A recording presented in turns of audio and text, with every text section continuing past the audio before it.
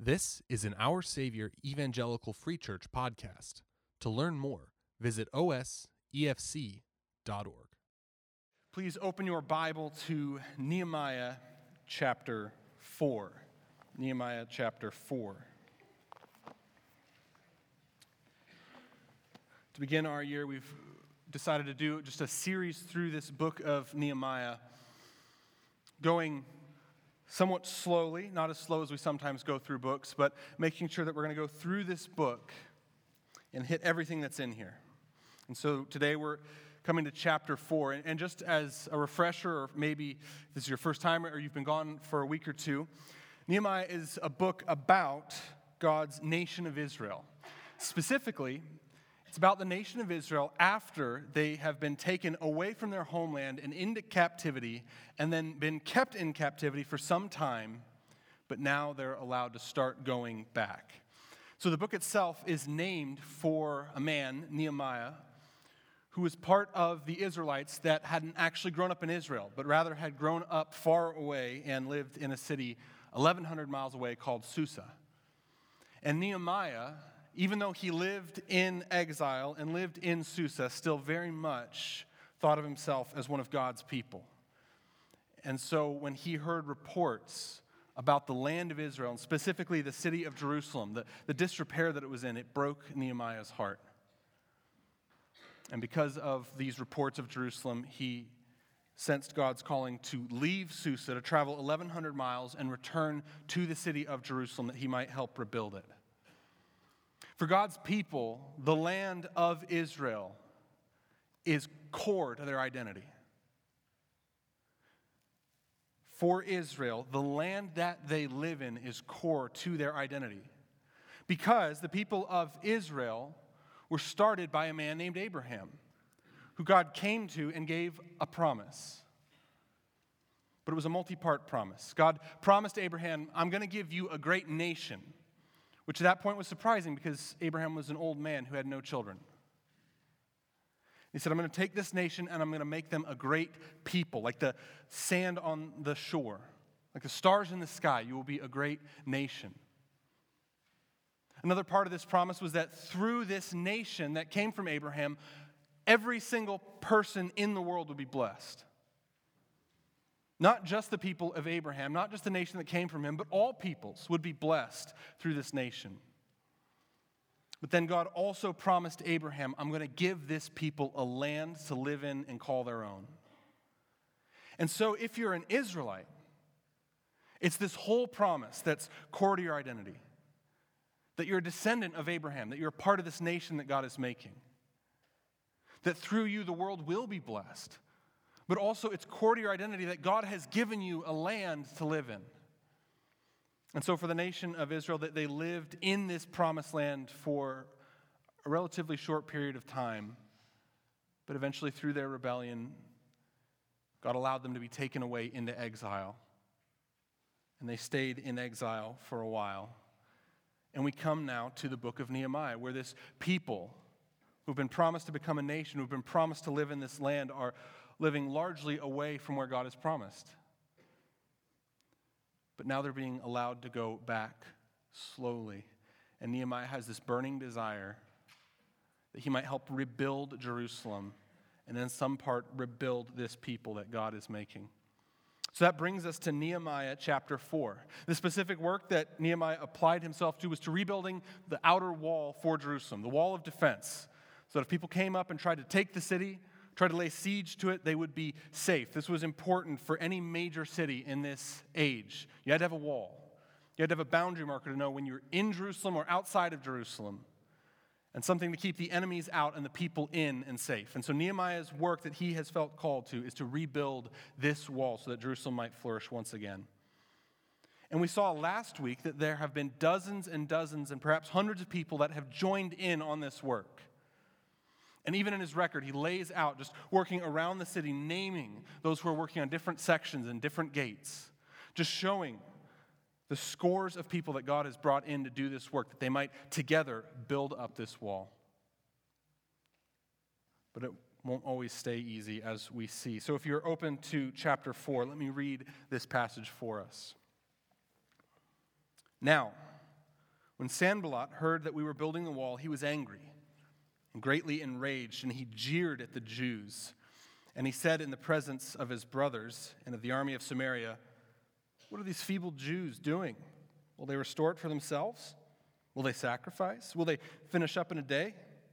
Will they revive the stones out of the heaps of rubbish and burned ones at that?"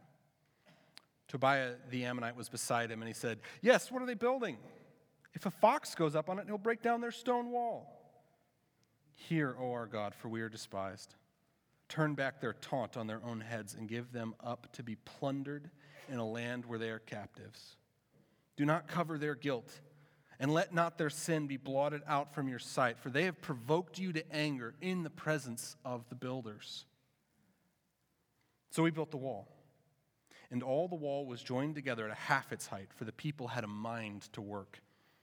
But when Sanballat and Tobiah and the Arabs and the Ammonites and the Ashdodites heard that the repairing of the walls of Jerusalem was going forward and that the breaches were beginning to be closed, they were very angry. And they all plotted together to come and fight against Jerusalem and to cause confusion in it. And we prayed to our God and set a guard as a protection against them day and night. In Judah it was said, "The strength of those who bear the burdens is failing. There is too much rubble. By ourselves we will not be able to rebuild the wall." And our enemies said, "They will not know or see till we come among them and kill them and stop the work." At that time the Jews who lived near them came from all directions and said to us 10 times, "You must return to us." So, in the lowest parts of the space behind the wall, and in open places, I stationed the people by their clans, with their swords, their spears, and their bows. And I looked and arose and said to the nobles and to the officials and to the rest of the people, "Do not be afraid of them. Remember the Lord, who is great and awesome. And fight for your brothers, your sons, your daughters, your wives, and your homes." When our enemies heard that it was known to us and that God had frustrated their plan, we all returned to the wall, each to his work. From that day on, half of my servants worked on construction, and half held the spears, shields, bows, and coats of mail. And the leaders stood behind the whole house of Judah, who were building on the wall. Those who carried burdens were loaded in such a way that each labored on the work with one hand and held his weapon with the other. And each of the builders had his sword strapped to his side while he built. The man who sounded the trumpet was beside me, and I said to the nobles and to the officials and to the rest of the people, "The work is great and widely spread, and we are separated on the wall, far from one another. In the place where you hear the sound of the trumpet, rally to us there. Our God will fight for us." So we labored at the work, and half of them held the spears from the break of dawn until the stars came out. I also said to the people at that time, "Let every man and his servant pass the night within Jerusalem, that they may be a guard for us by night and may labor by day." So neither I nor my brothers nor my servants nor the men of the guard who followed me, none of us took off our clothes. Each kept his weapon at his right hand. Pray with me. Father, we thank you for your word, that you have spoken to us and preserved that word that we might read it today. I ask now as we look to Nehemiah, to his response of opposition, that we might learn about you, your character, how you act among your people. I pray this in Jesus' name. Amen. So chapter 4 is the part you come to expect from almost any story you hear about. It's the crisis moment. Up until now, Nehemiah has had pretty smooth sailing. Remember, he started out in Susa, cupbearer to the king. He hears that Jerusalem is in ruins, and so he has a mind to return. And when he tells King Artaxerxes about his plan to return, King Artaxerxes not only lets him leave his job as cupbearer, but he ensures that he'll have safe passage to get to Jerusalem, and then he even gives him supplies to help him rebuild the wall. And when Nehemiah gets to Jerusalem, he seems to be able to gather a fairly large group of workers to then build the wall with him. Smooth sailing. But chapter 4 is that crisis moment. The wall is going up, Nehemiah seems to be an effective leader, and the crew that he has gathered around him seems to be effective at construction.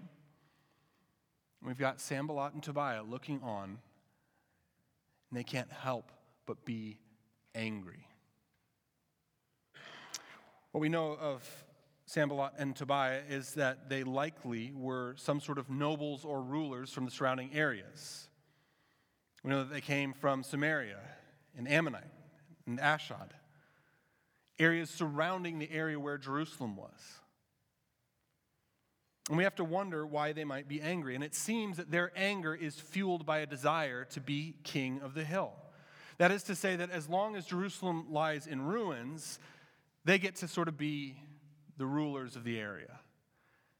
They get to call the shots. But if Jerusalem is reestablished, if we have this city with these walls of defense, then all of a sudden there's another power in the area.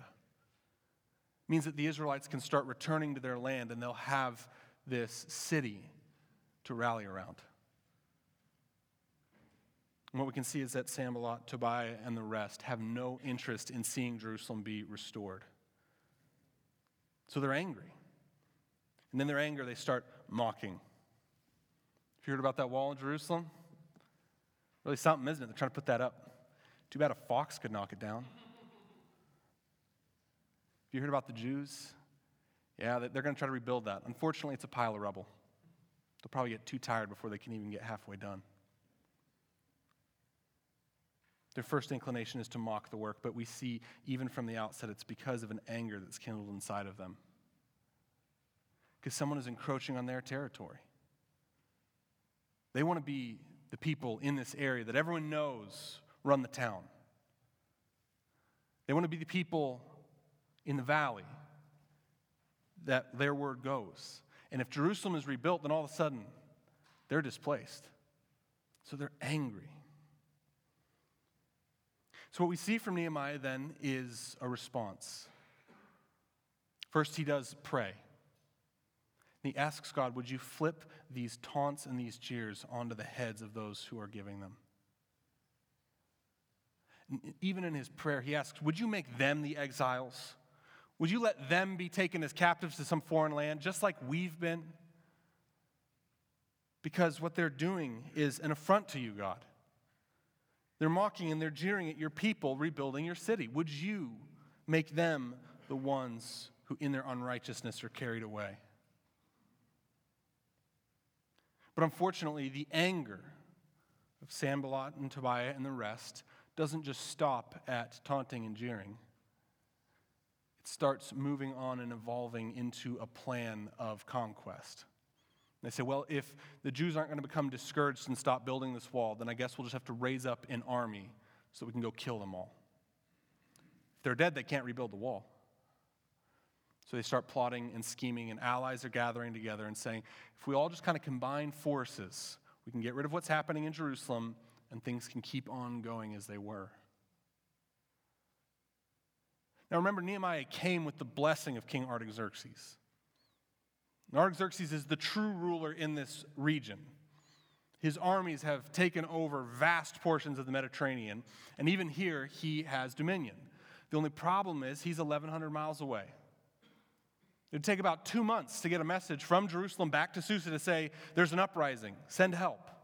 And even if that message was sent, it's not guaranteed that King Artaxerxes will continue to take an interest in Jerusalem.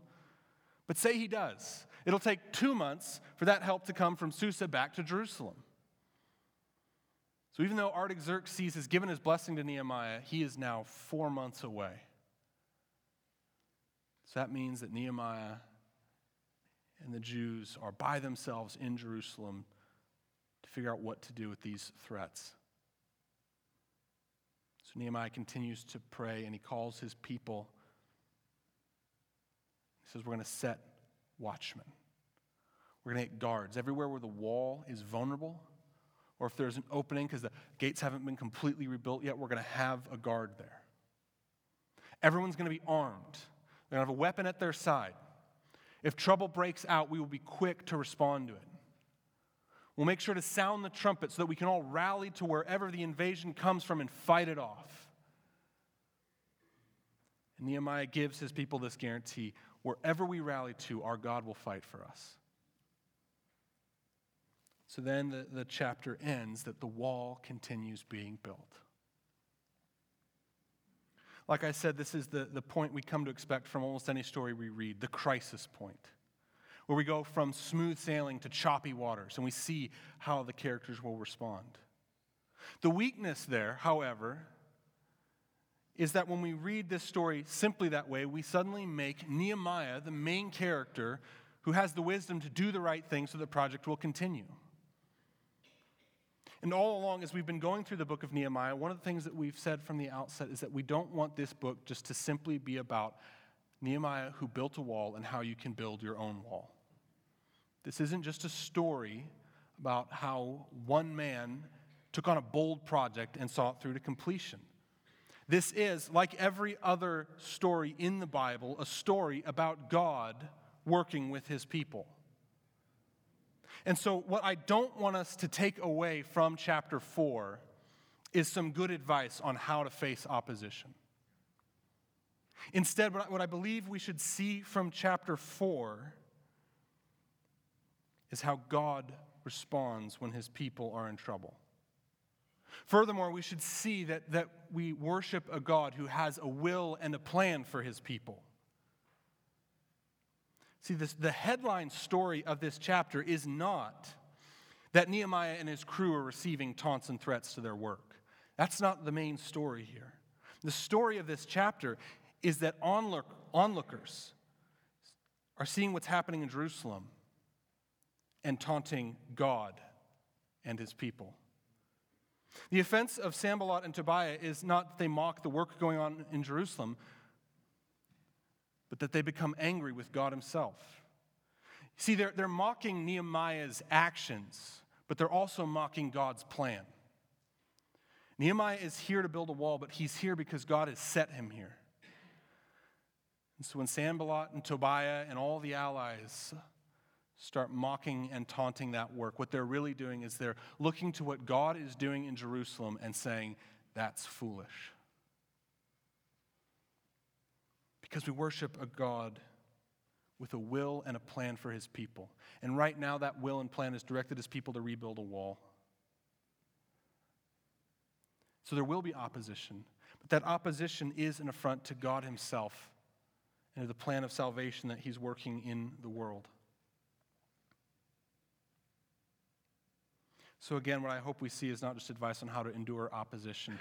What I hope we see from this passage is a God with a will for his people who is trustworthy to follow. So that even if you come up against someone like Sanballat and Tobiah, we can understand that if God has called us to something, he is trustworthy and he will see his work through. That if God's will brings his people into danger, it is God himself who will carry his people and protect them and see them through that danger. That's the God we worship.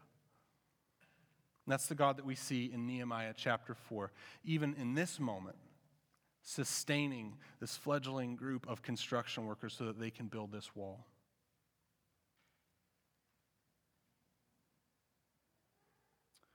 I think what we see most clearly from Nehemiah chapter 4 about God is the fact that he is a God with a will.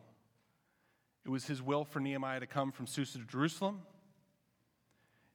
It was his will and his calling on Nehemiah to start rebuilding the wall because it's God's will that Jerusalem would be restored so that a remnant who've been kept in exile might be brought back and the people of Israel might be reestablished.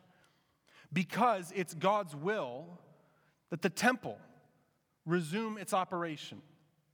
And it's God's will that the land of Israel continues on and that the Israelites might continue to have descendants, because it's God's will to bring about the descendant of David, who will then ultimately, in the person of Jesus Christ, make the work of the temple unnecessary. Jesus Christ and his atoning work on the cross is a part of God's plan of salvation, and it hasn't happened yet because first God needs a wall in Jerusalem so that he can have a restored city, so that he can have a restored people, so that they can continue on in their land as was promised to Abraham, so that he can bring his Savior and complete that promise by being a blessing to all the people around the world. So that's what we see in Nehemiah chapter 4, a God with a will and a plan for his people. And as we see that, and I reflected on this chapter, I just have 5 implications of following God's will. If we see that we worship a God with a will and a plan for our lives, as we see in Nehemiah chapter 4, I just see 5 implications of following God's will from this passage. I'm not saying this list is exhaustive or complete in any way, but just 5 things that I can see from this passage and from the story of Nehemiah about what it looks like to follow God's will. And that's where I want to spend the rest of our time this morning. 5 implications of following God's will. Number 1, the first thing we see is that following God's will sets you at odds with the world. And I can say that today as a guarantee. It's probably not a guarantee we want to hear, but when we follow God's will, it inevitably sets us at odds with the world.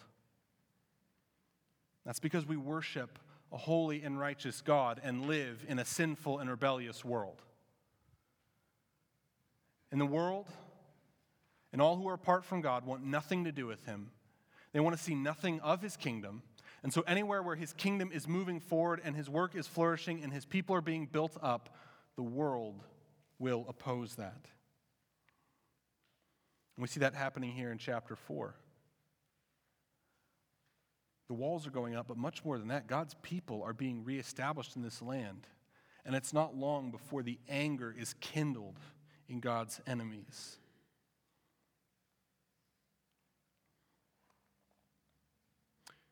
When we think of this, following God's will,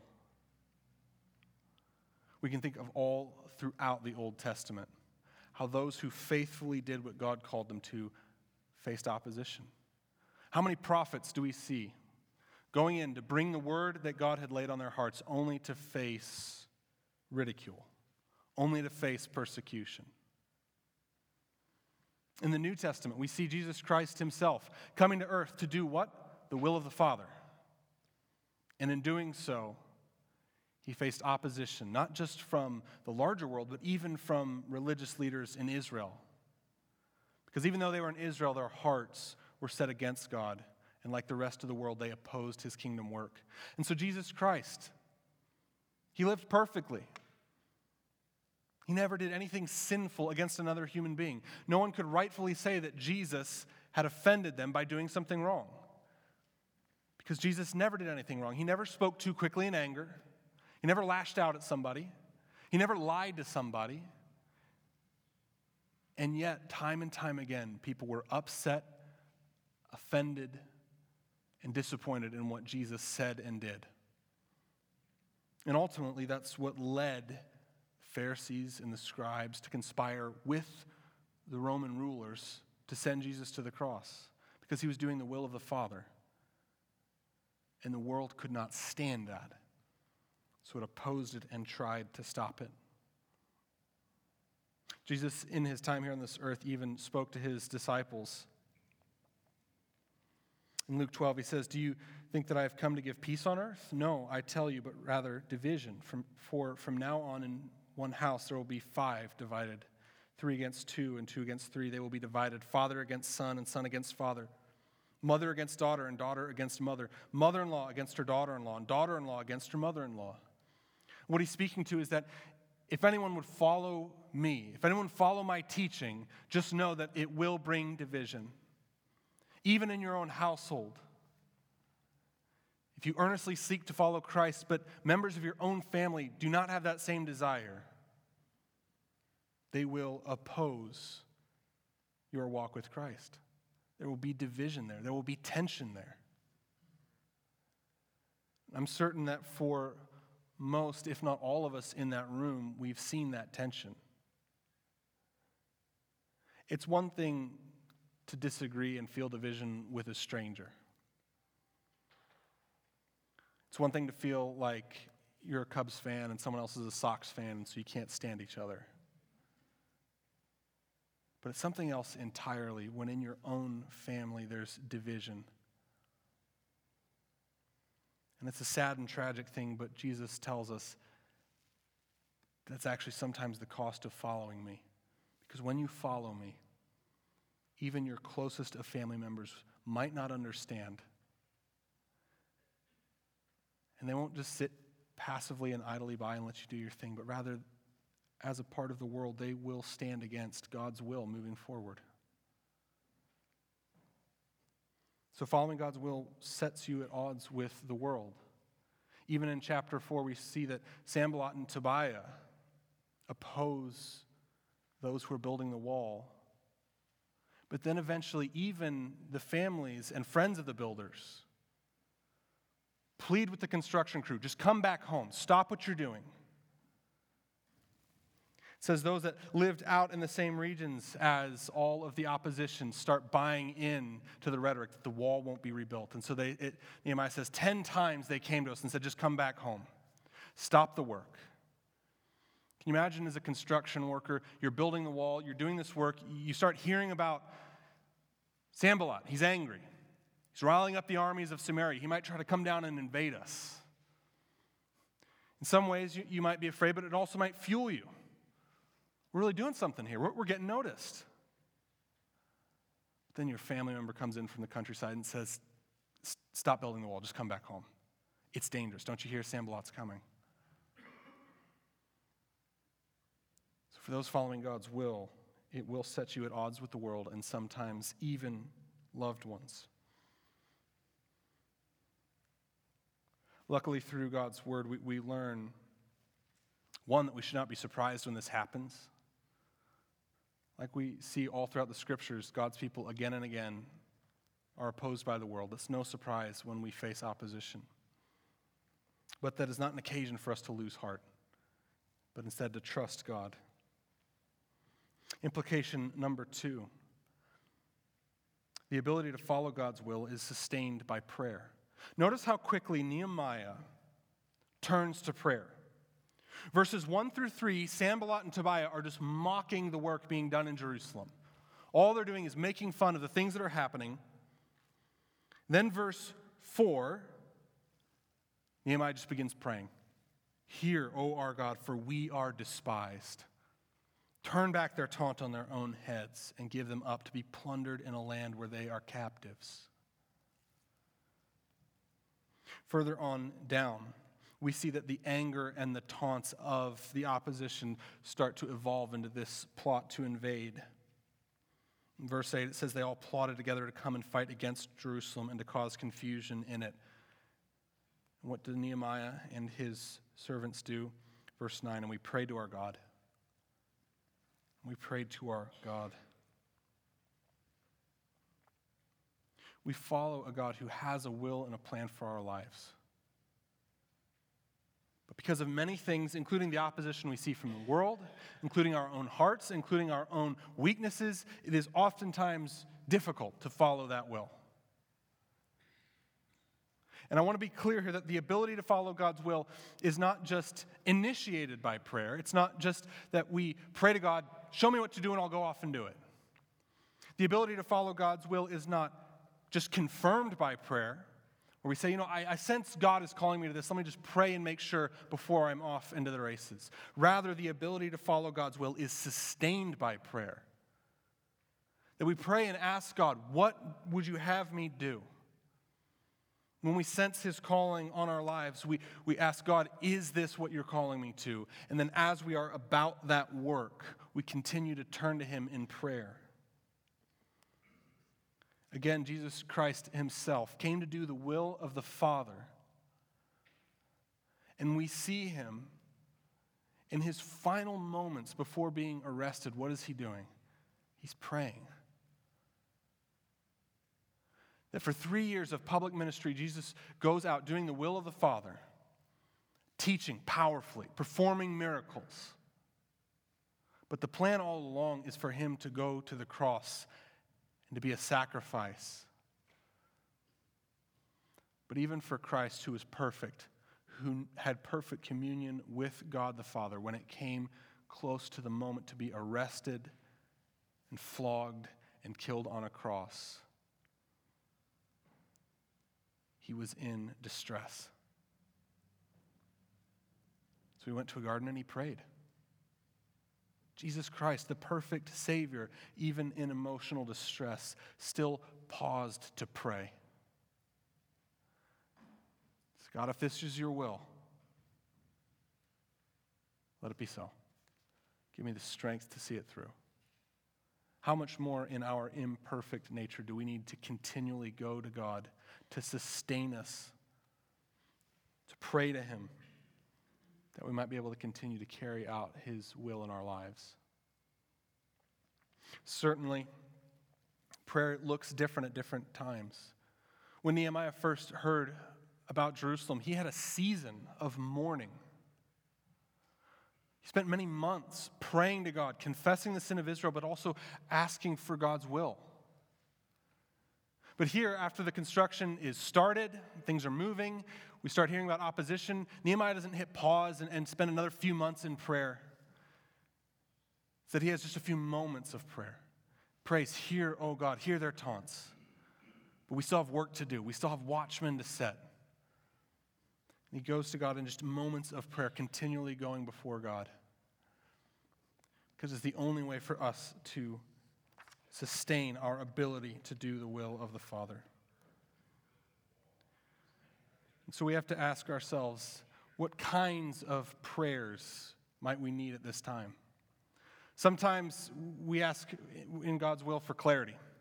God, I don't know what to do here. I don't have the wisdom to know how to follow your will. Sometimes we ask God for strength. God, I know exactly what to do next. But I just don't know if I can put one foot in front of the other and keep doing this. Sometimes we pray to God because we need comfort. We're in the midst of crisis. We're in the midst of turmoil. Like Nehemiah, we might pray and say, God, I need your protection. For many of our brothers and sisters around the world, protection is far more of a physical reality, where following God is a matter of life and death. For us, that is rarely the case, yet still there are times and seasons where, God, I need your protection if I'm going to continue to follow your will. So if we seek to live lives that are following the will and plan of God, that must be sustained continually, day by day, through prayer. Implication number 3. Following God's will is an act of worship that acknowledges his power and authority. Following God's will is an act of worship that acknowledges his power and authority. The heart of this chapter can be summed up in 3 words. If we look here at Nehemiah's response in verse 14, his crew and his servants know about the danger. They know that there's a plot of invasion. Verse 14, and I looked and arose and said to the nobles and to the officials and to the rest of the people, do not be afraid of them. And then here we have these 3 words. Remember the Lord, who is great and awesome. And fight for your brothers, your sons, your daughters, your wives, and your homes. The heart of this chapter can be summed up in those 3 words. Remember the Lord. For them, it's facing opposition as they try to build a wall. And their first task, before setting the watchmen, remember the Lord. Why? Because following God's will is an act of worship. And we have to remember that God has sovereign power over all things, that he has unlimited knowledge about all things. He's not unaware of the danger that Jerusalem is facing right now. He has the knowledge of that. He has the power to stop it. He has the power to stay the hands of their opposition. So Nehemiah says, first and foremost, let's just remember the Lord. The only way he addresses Sanballat and Tobiah, don't fear them. How silly would it be to fear them? They're not more powerful than God. They're not even the most powerful people in the region. Remember, Artaxerxes is actually the ruler of this area. Why would we fear these men?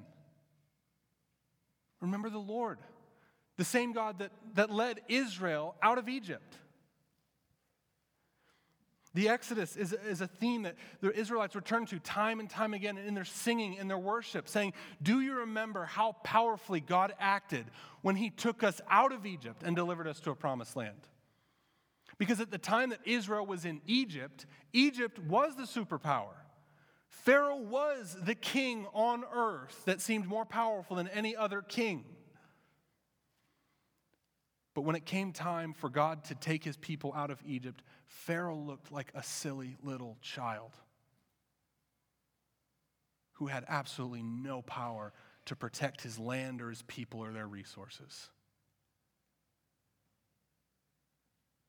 So if we worship a God who could do that to Pharaoh, why at all would we fear what Sanballat and Tobiah could do? Remember the Lord.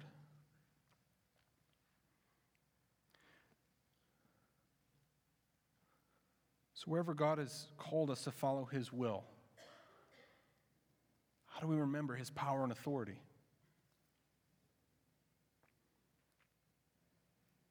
We remember what he has done both through the history of his people like we see in the Bible.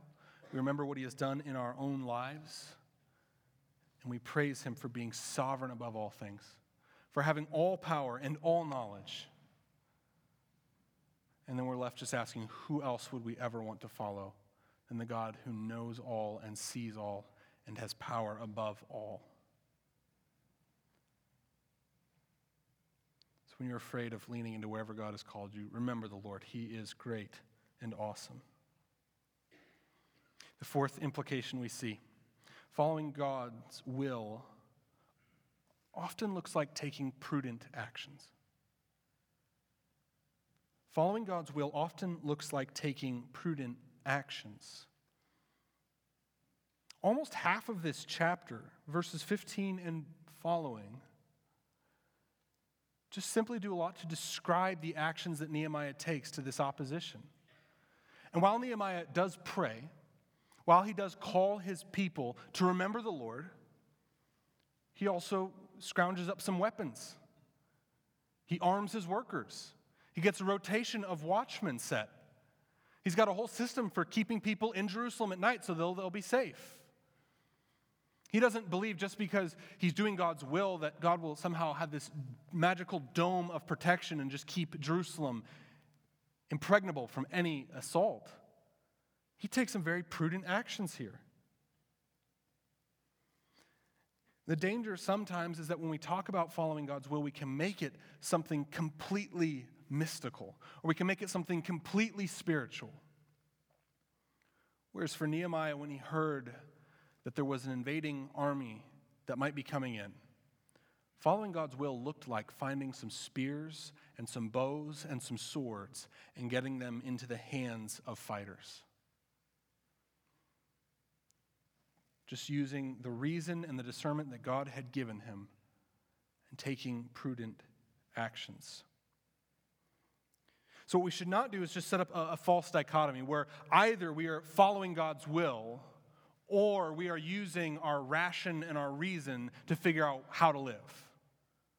Instead, what I am saying and what we see from Nehemiah is that we can do both. We can follow God's will by using the ration and the reason that he's given us to figure out what we ought to do. Certainly, God will call us, and throughout history has called Christians to do things that seem to not be rational. History is full of men and women who have just given up everything and gone away into a foreign land to share the gospel with people who are hostile and have never heard the name of Jesus Christ before.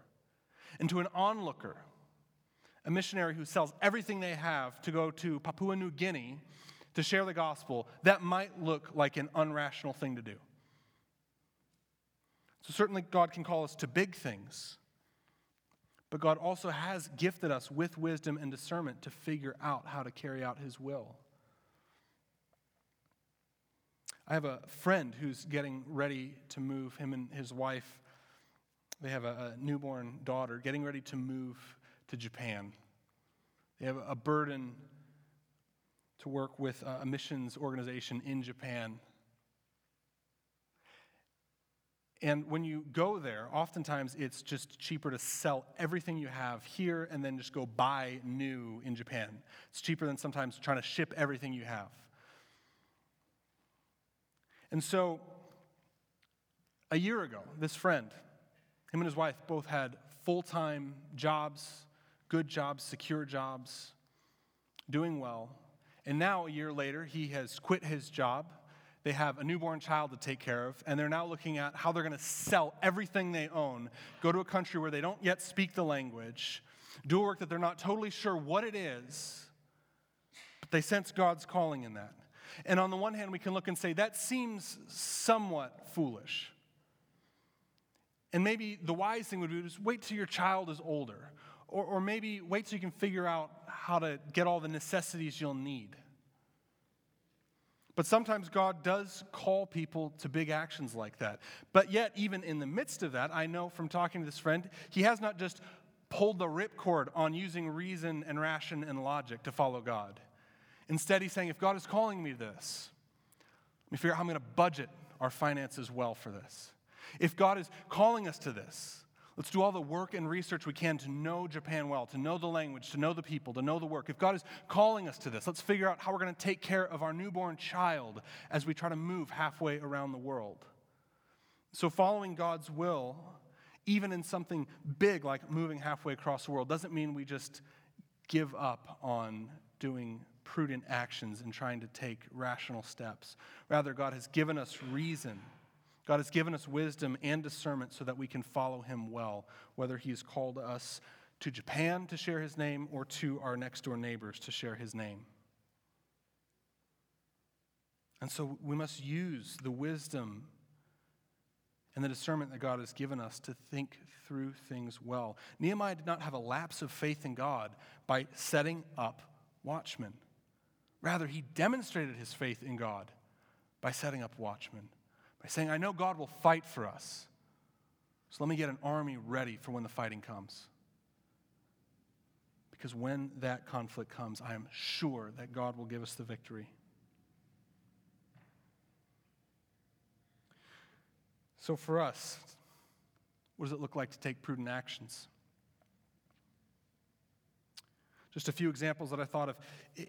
Let's take this as an example. Maybe you feel that God is calling you to encourage or minister to a particular person, a friend or a family member. We say, I really feel that God is calling me to minister to this person. Speak God's word into their life. That doesn't mean that we just have to sit idly by and hope that we run into them at the grocery store so that we can then give them a Bible verse. Rather, we can take the prudent action of say, I'm going to call them up. I'm going to shoot them a text. There's some steps that I can take just knowing what God has given me to minister to this person. Perhaps you believe that it's God's will that you might grow in your knowledge of the Bible. That means that we don't just have to sit around hoping that we just can look at this book and understand it better than we did the day before. But there's some prudent actions we can take. Setting aside a time to read it regularly. Trying to carve out some time to meet with other Christians, to get into a group and say, I want to learn God's word better. Will you help me understand this? Finding a mature Christian that can help give you knowledge about God's word, to help stir up your affection. And so if we believe God is calling us to something, we don't just have to sit back and wait to see how it plays out, but rather we can begin to take prudent actions to follow that will. Just like when Nehemiah hears of this opposition, he doesn't just say, that'll be really interesting to see how God defends the city. Instead, he says, where are the spears? Where are the bows? Let's find them. Let's equip our crew. Implication number 5. Following God's will starts with what is clear. Following God's will starts with what is clear, and I'll explain this. Where I see this in our chapters, not just in chapter 4, but rather also from chapter 1 moving forward. When I look at how Nehemiah follows the will of God, and even how we come to this point in chapter 4, it shows us that following God's will starts with following him in what he has clearly laid out in Scripture. And here's what I mean by that. When Nehemiah heard the report of what was happening in Jerusalem, the first problem he identified in Jerusalem was not the condition of Israel and the land and the state that the walls were in. Rather, the first problem he identified was the condition of the people of Israel and the state that their hearts were in. When he hears that Jerusalem is in ruins, he turns to God and prays to him and says, God, forgive us for we have sinned.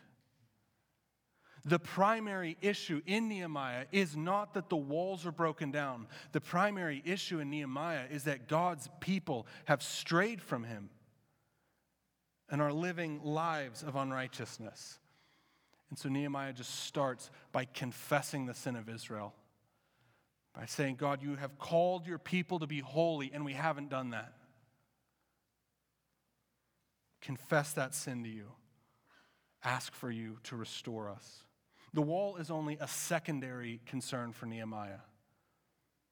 The condition of God's people and their hearts is the primary problem. And so for him, if he's able to go to Jerusalem and lay every brick of the wall back in place and bring it back to being a fortress, but the people of Israel just stay in their idolatry and unrepentant sin, it's all a waste. We haven't accomplished anything. And what we see is that when we're following God, we first have to just start with what's very clearly laid out in Scripture for how to follow him. For the people of Israel, it was very clear. The first thing you are to do is to be a holy people because you worship a holy God. And what does it look like to be a holy people? God lays out the commandments to let them know this is how you are to look separate from everyone else around you. This is how you are to worship me alone and not fall into idolatry. That's the first call that God lays on the people of Israel. And so if they're not following him in that call, it doesn't matter if they just try to find out the specific thing they should do with this wall in Jerusalem. We follow God's will by first doing what he's clearly laid out and then trying to wrestle with the specific things he might be calling us to. I see this played out every year in our student ministries where as students approach the end of high school, inevitably one of their larger life decisions is what to do after high school. College? No college?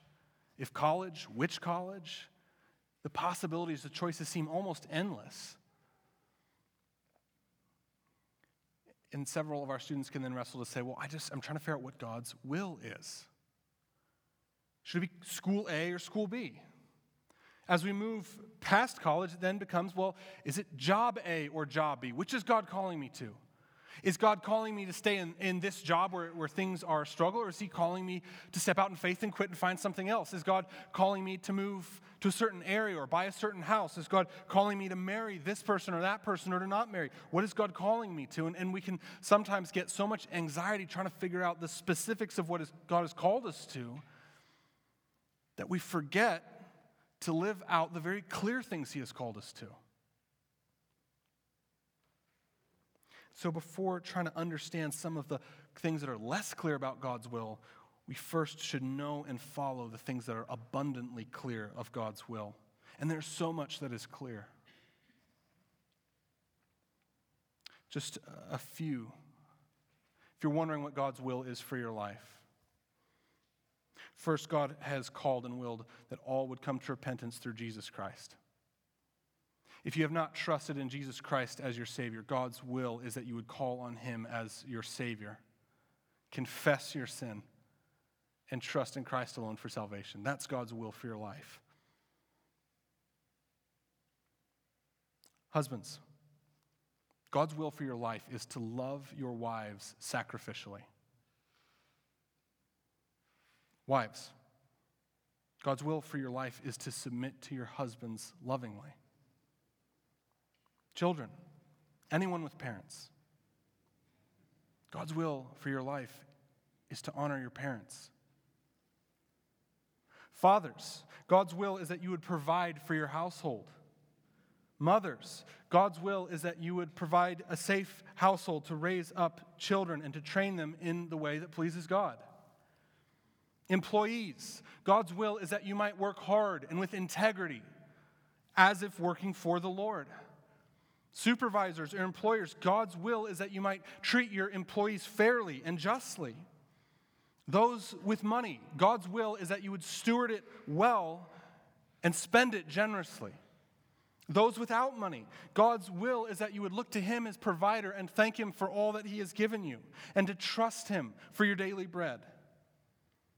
Christian, God's will is that you might cling to Christ alone for your salvation, never trying to add to that message of salvation, never trying to subtract from it, but knowing that every step of the way, it is only through the work of Christ that I have been saved.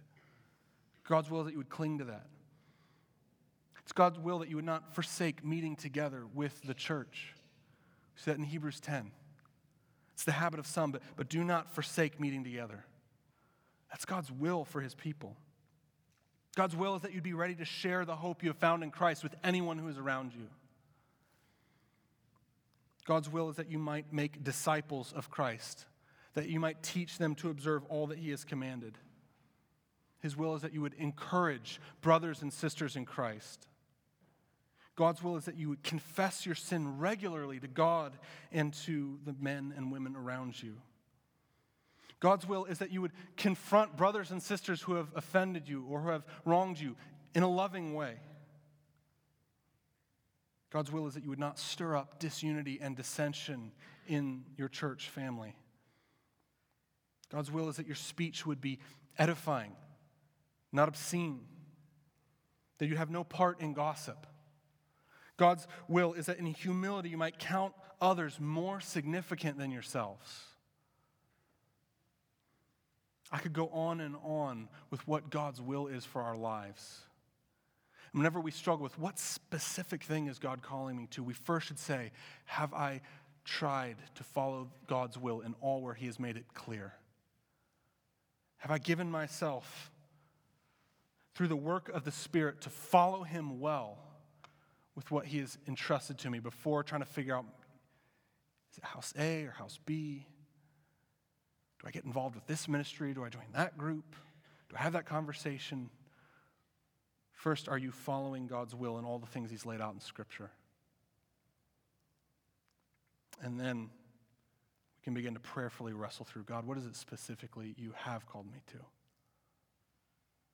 And I think what we will often find is an immense freedom for God to say, if you're following my will as I've laid out in Scripture,